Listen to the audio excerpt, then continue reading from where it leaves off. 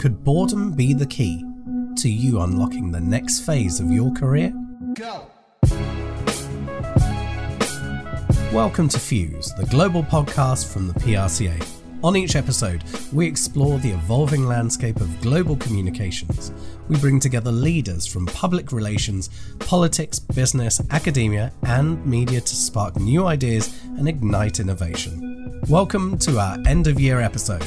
My name's Dan Gold, and today's guest is a geneticist turned corporate lawyer, serial entrepreneur, and angel investor. But before we dive into our chat with Srin Madipalli, this is a perfect time to give thanks to you for choosing to listen to episodes of Fuse through 2023.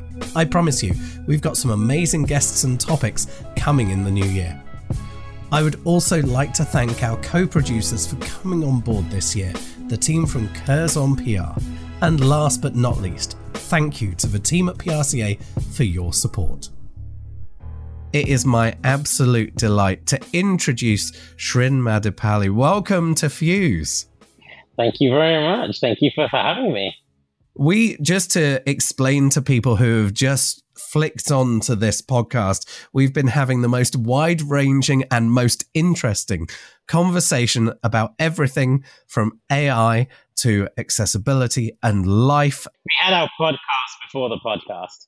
Yeah, I mean, honestly, you should have heard that. It was great. But we will try and encapsulate this into this episode.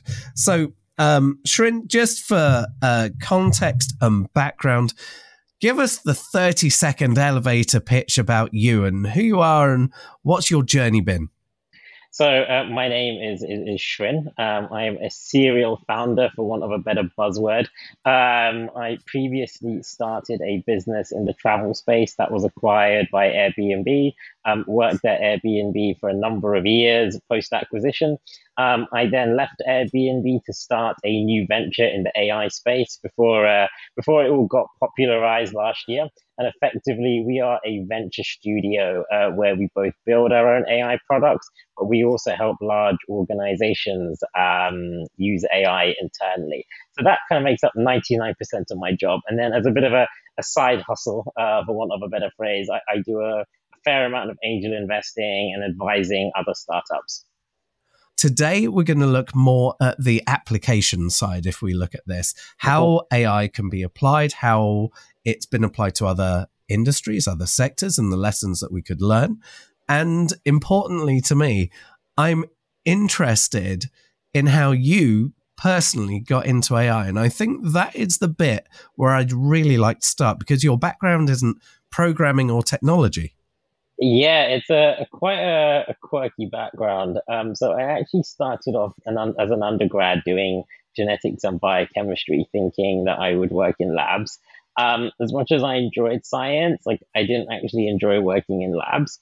And I thought that I was going to be sort of, still using my knowledge and in science, but in a legal context. So I retrained as a solicitor, but then realized I didn't really enjoy IP law, and ended up being a mergers and acquisitions guy for a number of years. Did that for 4 years and got to the point where I realized I did not want to do this for the rest of my life. And I'd already started doing a bunch of side hustles and side projects around building things, and the tech revolution had started, but around sort of 2012, things were really taking into full swing, and people were building amazing things with software, and I sort of had my FOMO of all of that, and sort of wanted to be able to build things. So essentially, kind of retrained as a coder. So done lots of videos online, lots of friends taught me, and effectively got to the point of being a self-taught freelance web developer. And so sort of my world into tech just came through multiple zigzags without any real sense of direction. Do you have that sense, or is there something in your personality where you're a bit like a sponge? You pick up these little nuggets of information and then you'll go, oh, I want to dig into that. And that really deeply interests me. And it's like, okay, I've got a bit of this interest, but now this over here also interests me. And it's like that constant learning journey, that constant adding to the skill set, not for necessarily a purpose for an outcome, but because you're just deeply interested And it just ends up with me going sometimes down massive rabbit holes where I'm way too far in before I know it. So yeah, something will pick my interest, and rather like without consciously doing it, I will just chase it down a hole. Mhm. And sometimes I would just keep on, keep on, keep on, keep on, keep on. And then I'm so far into it. It's like, actually, do you know what? Let's just double down on it. And I think that has happened to me multiple times in my career. And it's happening to me at the moment. Like AI was just something I was curious about 3, 4 years ago. I was doing bits of it. We're exploring a few projects towards the end of my time at Airbnb. I had, because I was living out in the Bay Area when I worked in at Airbnb, it was something that lots of very smart people worked in. And so it just became something you kind of, get interested in and then burrow down the hole. I've got that thing about being surrounded by brilliant people, not just to use them as a resource of information, but just as much as being an inspiration. See, well, they're taking this bit of technology or this idea, or they've got this problem, and this is the journey that they've gone on. And I have always found that inspiring. And it's like, not what can I do with it, but maybe I can just put that into the brain and just use that as an ethos for going, okay, well, this is a way to move forwards. This is a problem solver's world. Yeah, and it's something that I love, and I find that more motivating. I think that the standard linear career of doing one thing and then extrapolating that for the next 30, 40 years within the same domain, like, it's just never interested me. Like, well, if we're chatting again in 10 years' time, like, I don't know, who knows what I'll be doing. And I actually quite enjoy that, enjoy that sensation that actually I have no clue what I'll be doing in 10 years. Studying to do anything in law is not the easiest thing. Studying to work your way through the principles behind AI, along with developing and coding and that tech space, two very different things. They both require discipline, though. Is there something within you which has that focus, which goes, I can't let this go yet, and I want to get that little bit deeper? No, I think it's persistent boredom. It's the boredom of whatever came previously that sort of acts as the fuel of propulsion of whatever one learns going forward. Yeah, no, that's the thing. I hate silence, and it doesn't necessarily need to be the noise in a room. It could be my brain. If there's silence, it's like I have this need to move forwards, that need to learn, that need to be curious, have that scratch itched. Exactly, and whatever sort of new thing I've sort of ventured into, there's always been a core thing that has brought me into it. Because think, oh, there's a problem. Let me see if I can cobble something together, and then that has then taken to the next step, then the next step, and then the next step. And so, actually, rather than it sort of being the discipline to keep going, it's more just making sure that you have lots of small wins in whatever you do that's new to kind of keep you sort of motivated to carry on. So when it comes to the AI, and we'll talk, globally about AI in terms of the opportunity that it brings. When you first looked at it and you went, wow, it could be dot. What was the dot that scratched the itch for you? So in 2019, I'd been seeing a bunch of things online about some of these capabilities. And as mentioned, there was various folks at Airbnb working on interesting things in this domain.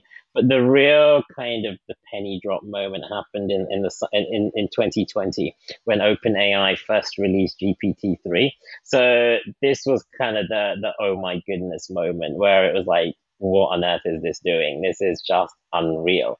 And it was that feeling that we are at the start of something very transformational, albeit GPT-3 in the summer of 2020 was, felt like generations behind on what they're releasing now. But this felt like an area where, okay, I need to know more about it. I want to be able to build things on top of this. And I feel that there are are going to be so many interesting problems that could be solved. Like, I think the moment I had was probably similar to the way I hear people describing when they first came across the internet in the late 90s. It's like, whoa, this is something that could completely change everything. And so that for me, like, it'd been building up for a while, but that penny drop moment happened in the summer of 2020. Probably also helped that we're all locked up sitting at home with nothing else to do all day. And so, yeah, when you see these things drop online and you see their initial capabilities, it was like, all right, we got to do something in here. So when it comes to trusted resources about AI and trusted information, we have some challenges. There are people who are, absolutely against it. It's going to be the ruination of the world. It's going to be toxic. And then you've got that next section where we've got to regulate it, but let's see where it goes. Then we've got that potentially Wild West space to the far other side, and then another space between those two, which is the creative investigation of, well, let's see where we could go, but let's have a line. Where on that spectrum would you say you are, and where did you find the trusted resources for that? So in terms of trusted resources, I think just because like I've worked in tech for a while, you kind of know which organizations are doing interesting things. You follow them on Twitter or X as we now call it, and you kind of I guess you are just in those information loops of people in the know and people that you take a high trust signal from as knowing what they are doing. So that generally is is my information feed of like, okay, this is serious or not. Then in terms of the spectrum, my natural instinct is to be more on the creative sort of let's see where this kind of goes type of side.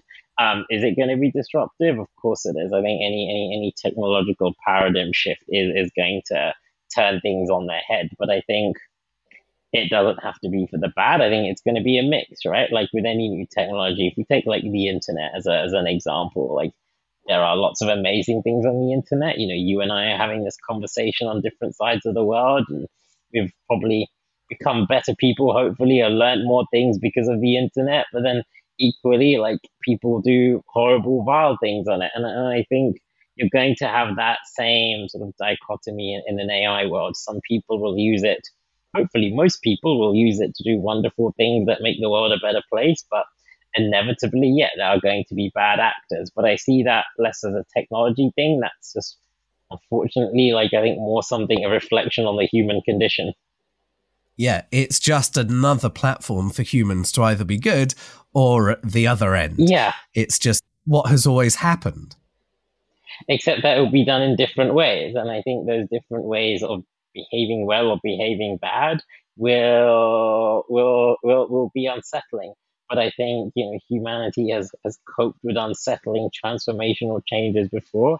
Like I believe we will cope with this one and find a new reality, or at least a new reality till something new gets made or created or developed. All you have to do is go into history and look at how there was initially resistance to railways and trains, and there was resistance to other technologies that emerged that disrupted, and it's often the fear around disruption.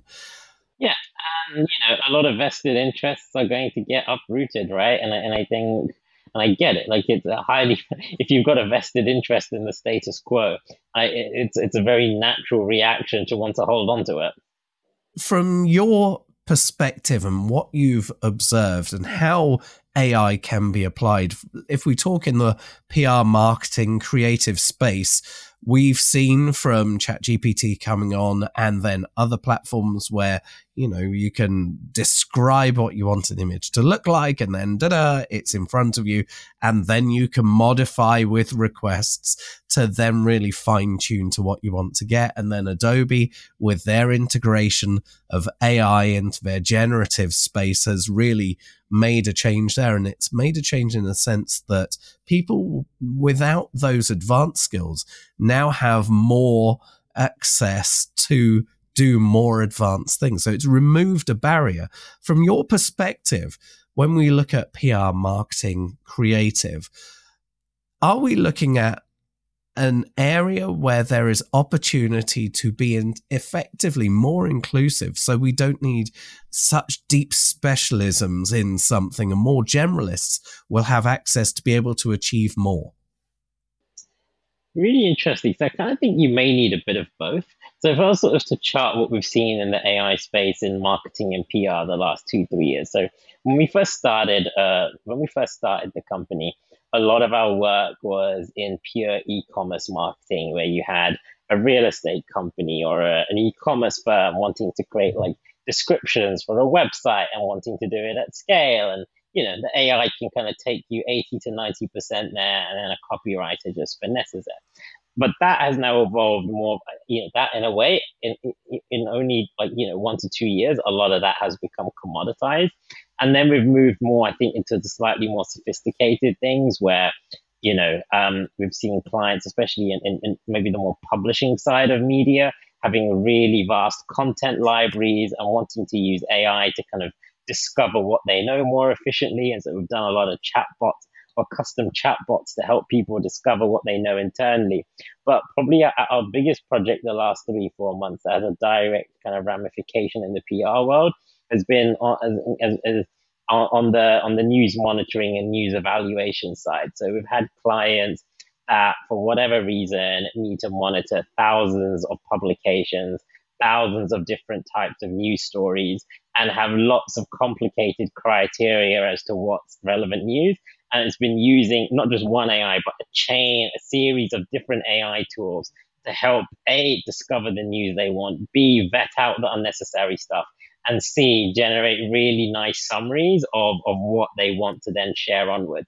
So we've gone from, 3 years ago, just simple, like, write me a paragraph about these new pair of trainers, to really sophisticated workflow tooling where you're discovering, vetting, analyzing, summarizing, and then generating some kind of new report.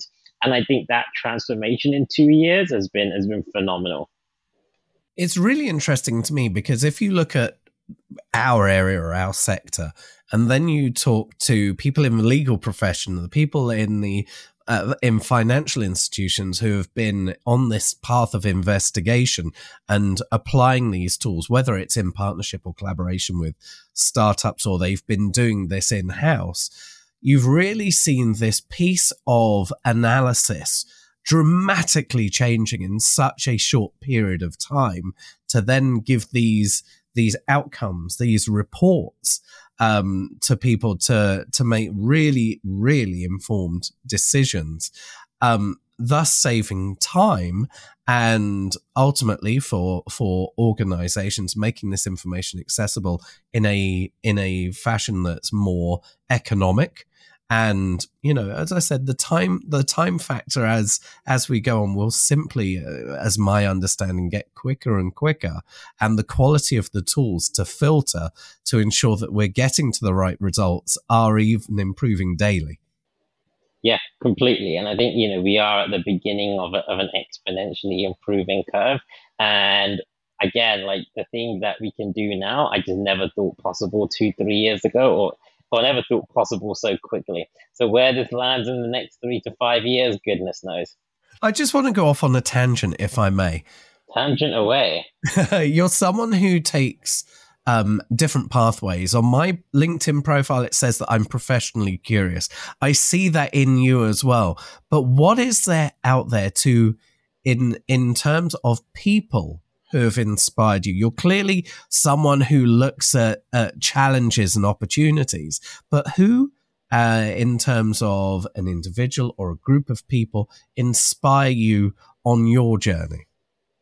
Oh gosh, there's too many to count. But I think I can give you a long list of people every day. I think there's just so many people doing really incredible things out there that just, you see what they build and you think, whoa, like, this is amazing.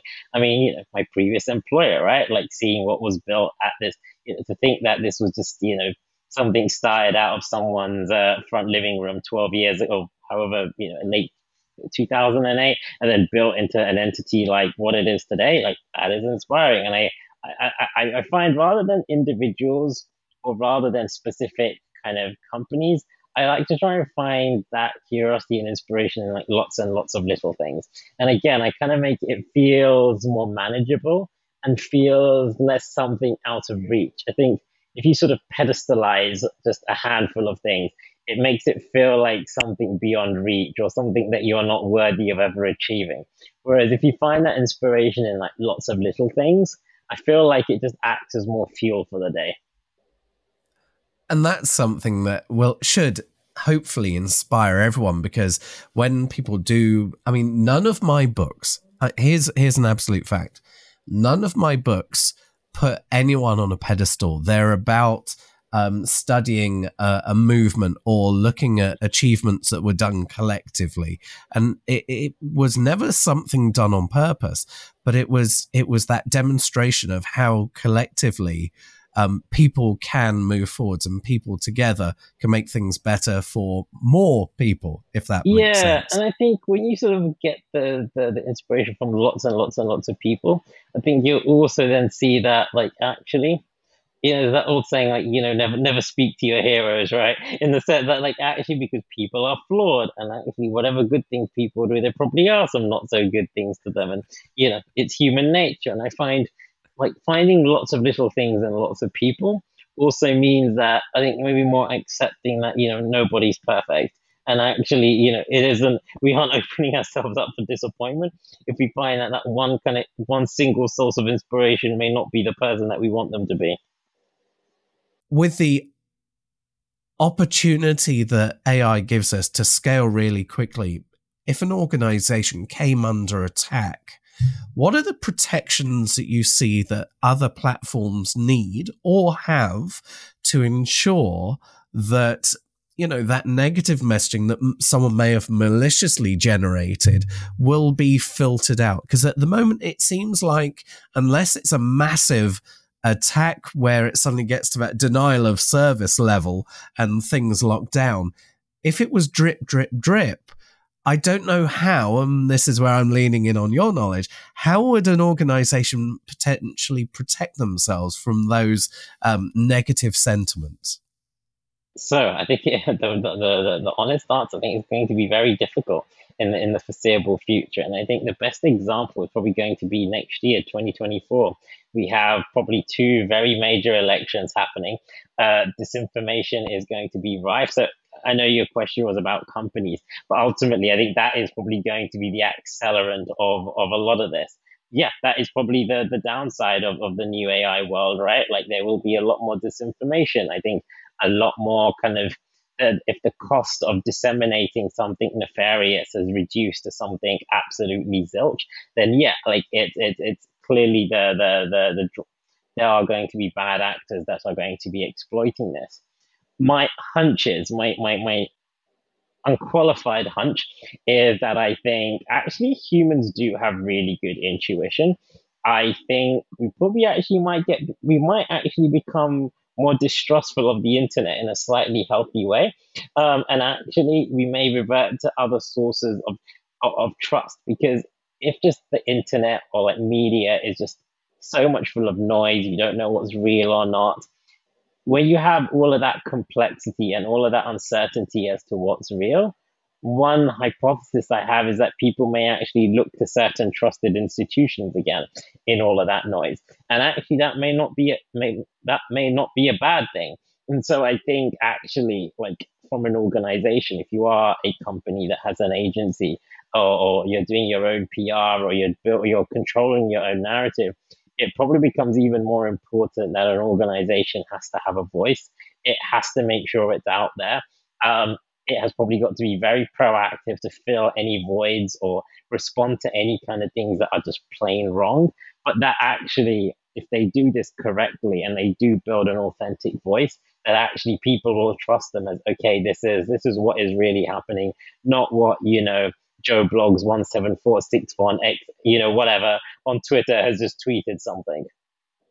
Do you think that we all know that media literacy is important so that we can critically question what is the material in front of us, and the most important question, why is it in front of us in this form? Do you think that at the moment, and I don't know what Snopes or other organizations use in terms of tooling, but do you think that we will see an evolution of AI tools to battle malicious AI tools? Are we getting to Skynet? I mean, whether it's Skynet, but I can definitely see. I mean, again, if we take an early analogy of the internet, a fraudster uses the internet to steal card details, but then someone equally uses the internet to build antivirus software and or other kind of defense tools against those things. So I think, yeah, to take your previous question further, organizations, yes, building their own trusted voices and being better at responding to a world where they may have to kind of answer the ridiculous is one thing. But as you said, secondly, we probably are going to be better-ish tools out there that can, maybe flag that, look, this might be kind of synthetically generated, or this has got some kind of element of automation behind it. The reason I sort of hesitate in jumping to that conclusion initially is that a lot of these AIs are based upon human content. Like they sound real because they've been trained on things that are real. And at the moment, I don't know as to what I would need to see the proof in the pudding of an AI tool that can genuinely, like, identify reliably that something is AI generated. And again, to tangent the tangent here, a side role I have is as an adjunct professor at Manchester Business School, where I help teach one of the classes on venture capital and private equity. And yeah, like some of my colleagues are thinking about this, right? Like, how do we know if a student has written a report on ChatGPT? And like, again, some people will think, oh, I'll just put it through this tool and it will tell me this. But I'm not as convinced as to whether what's out there can actually weed out and identify whether something is AI generated, because the AI generated content by its very design is there to sound human. Well, let's face it, if it's going to be one of these things where it's machines versus machines and one trying to outdo the other one, Michael Bay will guaranteed make a film of it. Totally. But in a way, like if you take that line of thinking further, if it's machine versus machine, like the natural endpoint is that they sort of cancel each other out. And do you sort of have like a go back to first principles where, actually trust, we struggle to find information, trust in sort of, online platforms. And actually, we only really trust what's in front of our eyes or with the people that we directly know. I don't know, it's so many different ways this could all take.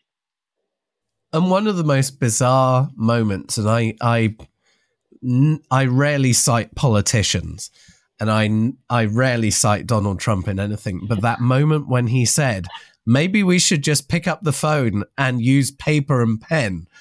I don't know. Maybe there's a thing, but exactly. And you just never know where this is all going. But what I do feel is that all these things, in a way, the best way for technology to be used for good is if people are building good things on it, right? Actually, like the bad actors become the minority because actually a lot of people have adopted it to do good things. Yeah, and as a human race, we have to be working from the principle that the majority of people are trying to do good things are not bad actors trying to take advantage of other people. They may do it in different ways, but I think the bad actors are more likely to kind of adopt a platform if they see no one else is adopting it. And so I think, in a way... Don't leave a void. That's the key to this. Don't leave a void. Exactly. Yeah. And I'm certainly saying that from a biased viewpoint as someone that builds things in this domain. But I think that's why we built the company, right? Like, if people are building good products in this domain, I think that ends up squeezing out the bad. Yeah. No, I think that's not only a good, solid principle, but a way to move forwards. I'd like to ask you a slightly different question. We often speak to people who are starting agencies or who have gone into their agency and they've followed a relatively traditional model, but what they've done is they've gone for a niche, a specific sector, and they've gone and done that sector incredibly well. Do you think that there is more opportunity on the horizon for this integration of people with tech backgrounds being a core part of the establishment of a Marcoms agency, let's say, to bring those tools closer rather than an agency going, well, I'm going to go and buy this off the shelf thing, but actually look at this differently in a disruptive way to integrate building their the tech. own capabilities. Yeah. And for whatever reason, it seems to be slower, I think, in the PR world and in the comms world. I think that's happened maybe more on the sort of the top line, big agency marketing side, but less so, I think, on the PR side. And honestly, I don't know why that is the case. I think the people I've spoken into this domain have traditionally just waited for products to come on a shelf and they just buy something that works for them. And traditionally, there hasn't been much of a culture of like co-developing or commissioning the build out of something that solves an internal problem. But I think those that want to get ahead, I think this is now the opportunity, right? If you are an agency that has got a bit of budget or whatever, and you are hiring some engineers, like actually, I think because so few do it now, you really have got the opportunity to build tooling and capabilities that like work for you beautifully rather than waiting for something off the shelf that maybe kind of works for you.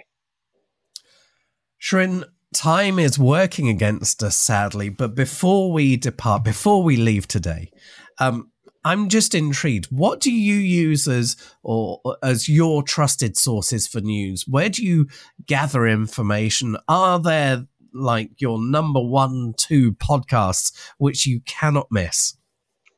So in terms of news, I think it's changed a lot in recent years. I probably so distrustful is the wrong word, but I probably don't trust as much the big news outlets being at the forefront of what's going on in the world. So like, again, if we take sort of the AI example, your big mainstream publications only really cottoned onto this in the last year or so, whereas those in the know probably have been kind of, like trumpeting a lot of this stuff for the last few years. And so what I find actually is just better sources of information. Now I have just lots and lots of curated lists on Twitter for different subject matters, whether it be tech, culture, politics, you name it. I've just got lots and lots of like curated Twitter lists from other people that I trust or the opinions I respect. And I find that kind of distributed news input from lots of sources, both stuff I disagree with and stuff I agree with, has actually been, I think, a better insight into the way the world is going than maybe kind of reading like maybe the kind of the age-old publications that have the reputations that they do. And in terms of podcasts? Podcast, clearly yours. Thank you. Great answer. Again, it's another one I have enjoyed over the last couple of years, and it is a slightly.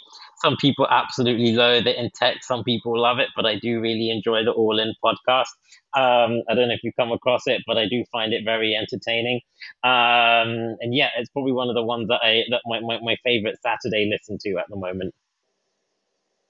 Srin Madipalli, thank you so much for joining us here on Fuse. I would like to invite people to find out more about you and your organisation. How could they do that?